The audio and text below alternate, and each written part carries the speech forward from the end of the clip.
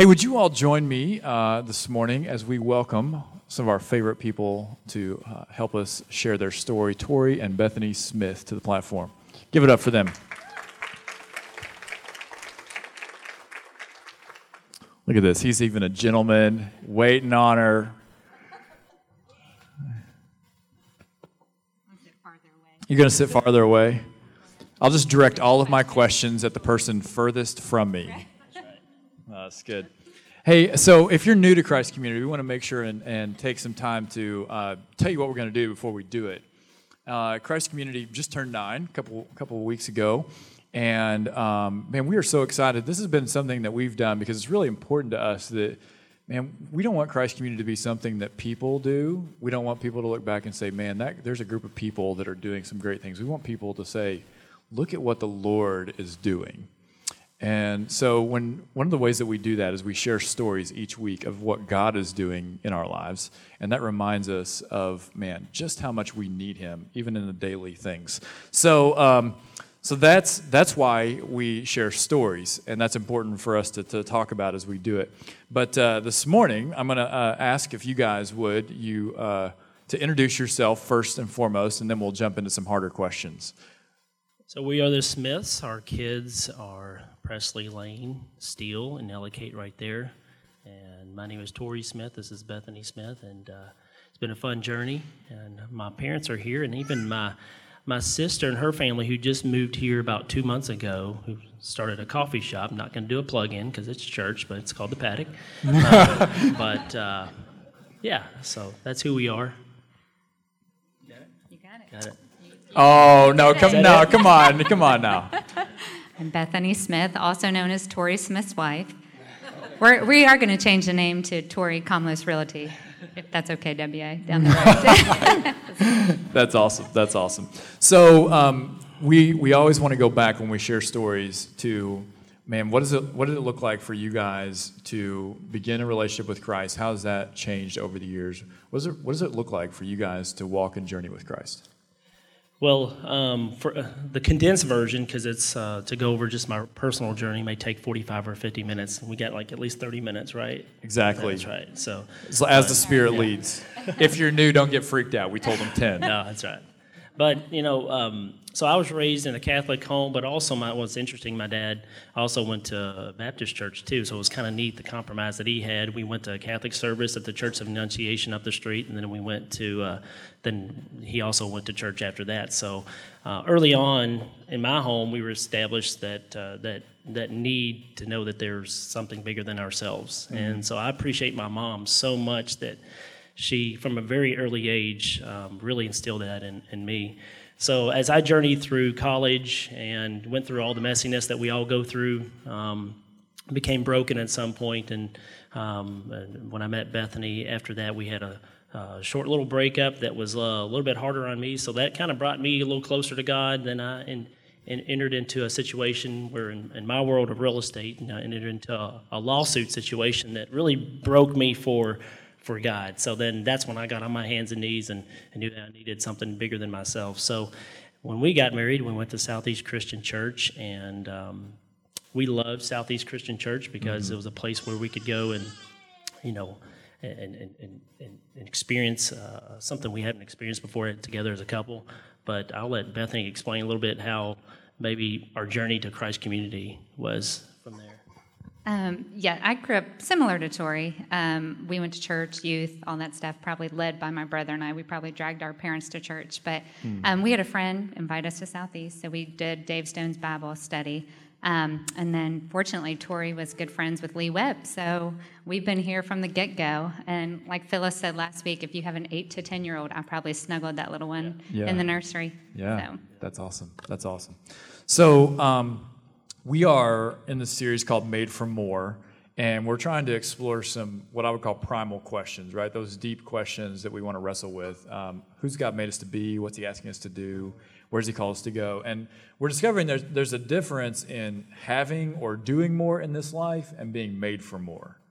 So how's God made you guys for more? And what gives you the confidence to pursue the calling he's got in your life?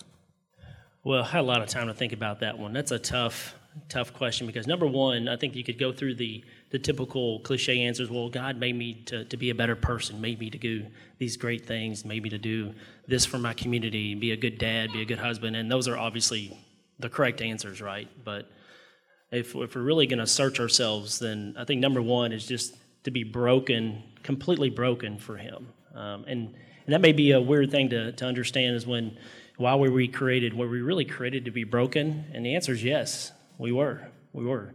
God made us. He wants us to be broken for Him. And what that looks like in life, that's a daily battle, honestly. So that would be number one for me is just being broken for God. Yeah. And on another level, maybe also taking it another step. Bethany, did you have? No, thanks. I'm just kidding. I know. Made for more, I think I know God wants me to do more than what I'm doing. I think a spiritual gift that I've been given is just being able to listen to people and be empathetic. Mm-hmm. Have I done a good job at that lately? Probably not. I've kind of been in my own chaotic world, but this series has really opened my eyes to be like, we've been given spiritual gifts. We've been made for more, so we need to use them to help other people. That's good. So, y'all are even calling it out. It's like, this is weird to pass the mic back and forth. So let's ask some us questions, all right? So today, we're going to dig into this idea of being peacemakers. How do you, as a married couple, navigate conflict or times when it feels like you're pulling in different directions? Because you all, maybe I'm overstepping my bounds, but you all are both, you have a lot of gifts. You have a lot to offer in the kingdom, and you're both leaders in several different ways. So that has to come into conflict at times. How do you maintain healthy unity in your marriage? Go. Is it okay to First say? of all, we don't have any conflict. Like it's Oh, yeah. Well, never mind then. all the time. Drop the mic. We're done. We're done here. I guess the question about navigating it, I navigate it very poorly, honestly, from being honest. My first inclination, if there's some type of road bump in our marriage or there's some friction, my first inclination is to react without patience, to react in a way that maybe isn't the way God wants us to. And I think that at times when I'm in the Word and I'm surrounding myself by people, by great people from Christ Community Church, being in touch with them, having them make me accountable, those times when I feel like I'm in it, I'm in the Spirit, then I feel like I'm more able to take on those times when it's tough and respond a little bit more with patience and understand what she's thinking. But That's good. I didn't mean that was good, like you had to stop talking. I was moving on. Yes, I think, like Tori said, I don't know how people survive in their marriages without faith, honestly. Like, go through all the bumps marriage, we know, can be difficult, rarely. But I think, especially for me, an example, this past year has been a tough year. I've had a lot of autoimmune issues, and my parents have both had cancer, and Tori had shingles, I had mono, like just a bunch of random stuff. But Tori was there for me, and I know the Holy Spirit had to be within him because I was so exhausted. I'm sure he's like, this chick is crazy, but I just I know without our faith, it could have been the perfect storm. We might not have been able to go through that. And I remember getting on my knees and being like, I can't do this anymore. I need help. I need you to help me. And the fact that I hadn't done that, I'd been praying through it, but not completely handing it over. And I'm like, why am I torturing myself carrying this burden when I have someone? But I think God puts us in situations like that in our marriages, and just so that you get closer with Him, that you can help out other people. And so it was definitely a defining moment of just we needed faith in our marriage for sure. Yeah, wow. So, first of all, just humbled and honored to hear you guys talking about how your relationship with the Lord ends up being the thing that defines how you respond to each other in your marriage. Mm-hmm. That's huge. So, last question that I want to press into is just super practical how-to, because I think for so many of us, busyness and life and a million options just consumes us. So, super practical. How do you do that? Like when you sense the need that, oh man, I've been drifting from the Lord, I need to press back in, or I need to be with the Lord so that I'm maintaining a healthy marriage. What does that look like for you guys? I'd say sometimes you have to pause before you react, and you have to understand there's a perspective that we all have. We all have our differences, and we can lash out and say that your differences are they're not right. They're not aligned with mine. But everybody has their past and current circumstances. And I think that's important in a marriage. It's important in a community. It's important just to know that people have a right to that. Now, how you act on that, how you respond to that is really important. And that's the part that I try to work on, because it's one of those things where you can kind of get out of sorts about it. But within our marriage, I think a good friend of mine once told me that in a marriage, you got to view these crazy cycles as a storm. The storm's going to come eventually. I know we've had a lack of rain here lately, but it's like the storm will come. So what are you going to do? Are you going to brace up, and are you going to weather the storm? Are you going to surround yourself by healthy people that have a good influence on you, that are godly people that truly care about you?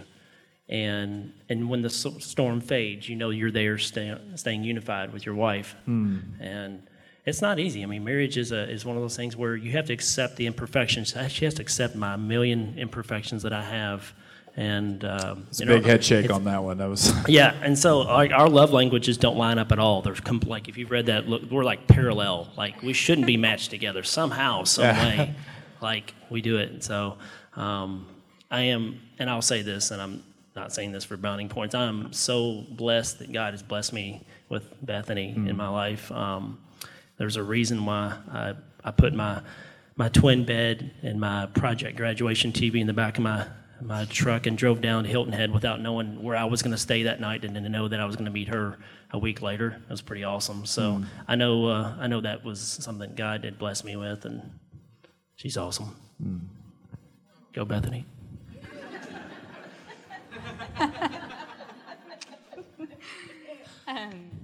You were just talking about like walking. Hold on, let me rewind. Remember the question. The question was, when you sense that it's time to press back into the Lord and really, really deepen that relationship with Him, what does that look like for you? Okay. Showing up with kindness is probably something that I'm trying to do more about, or doing more of, and praying for the situation, praying for the other person in conflict, whether it's in the community or in our marriage, because you have no idea what kind of battle they're going through, and they could be going through a lot. But I think sometimes when you get a response from a conflict or whatever, it's not so much as the response as more of what they're going through on the other end. So I think when you show up and you kind of just show kindness, it kind of breaks down that tension and those barriers, and that's good. Go from there. That's good. Well, I'm, again, just grateful that you guys would come and share. And more than that, I'm grateful that you've chosen to walk with the Lord, and that as the storms have come, you figured out what that looks like in a new season, because a lot of people aren't willing to make that journey. And so I'm grateful for that, and I'm praying for your endurance as you keep doing that. So I'm going to ask Tori, if he would, to pray for us, and then after that we're going to watch a short video about Love Shelbyville Day, which is coming up next week. Lord Heavenly Father, thank you so much for a great, great church. Thank you for all the people that do the things behind the scenes, all those wonderful children that are back there. There's a whole other church going on back there that is so beautiful to see these kids be raised and learn more about your son Jesus and what he sacrificed for us. We're just so thankful that we're in a church that allows us to share our story, our imperfections, and to be surrounded by such great people that love us unconditionally. Thank you so much for the leadership we have in this church, and thank you so much for today. And we pray that you'll pray this in Jesus' name. Amen.